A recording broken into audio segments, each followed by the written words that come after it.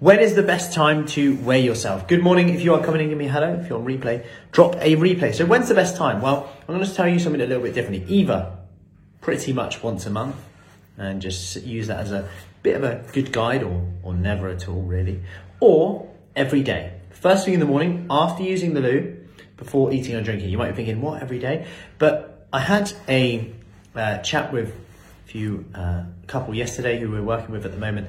And sometimes it's really easy to look at weighing yourself on the odd thing. You know, people who we work with have described it like, weight clubs, slimming clubs, where you step on the scale randomly, you get applauded if you lose, and then kind of ridiculed if you don't.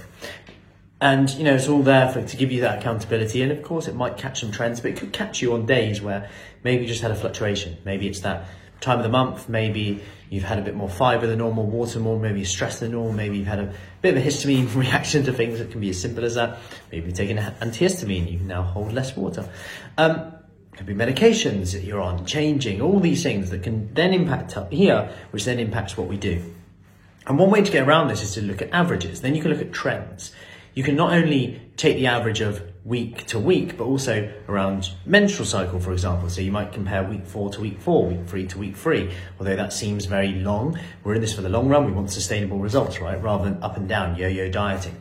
So what you can do, first thing in the morning, after using the loo, before eating or drinking anything, take that measure. Take it again on Tuesday, Wednesday, Thursday, Friday, Saturday, Sunday. 7 measures. Add these all up. Divide by 7, this gives you a number. That's your average for that week. Now you can compare that number with the next week, the next week, the next week after. And this in itself is a great way to make better informed decisions then about what you need to do. Do I need to change anything, or am I trending down, even if it's trickling? It's going in the right direction. Are you finding it difficult then?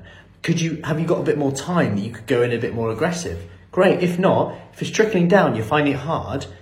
You're not finding it hard and you're finding it okay, keep going. What's the rush? There's no reason to stop it, and you're fitting it in, life's busy and you're doing it, that is a great place to be.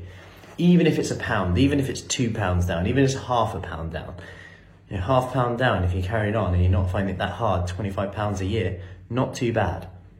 It's 2 stone, not bad, right? So, let me know what you do. Do you prefer to weigh daily? Do you not weigh at all? Do you weigh weekly? Which is probably the worst thing you can do late in the evening. Let me know. And any questions on that, let me know. And I will see you soon. Take care.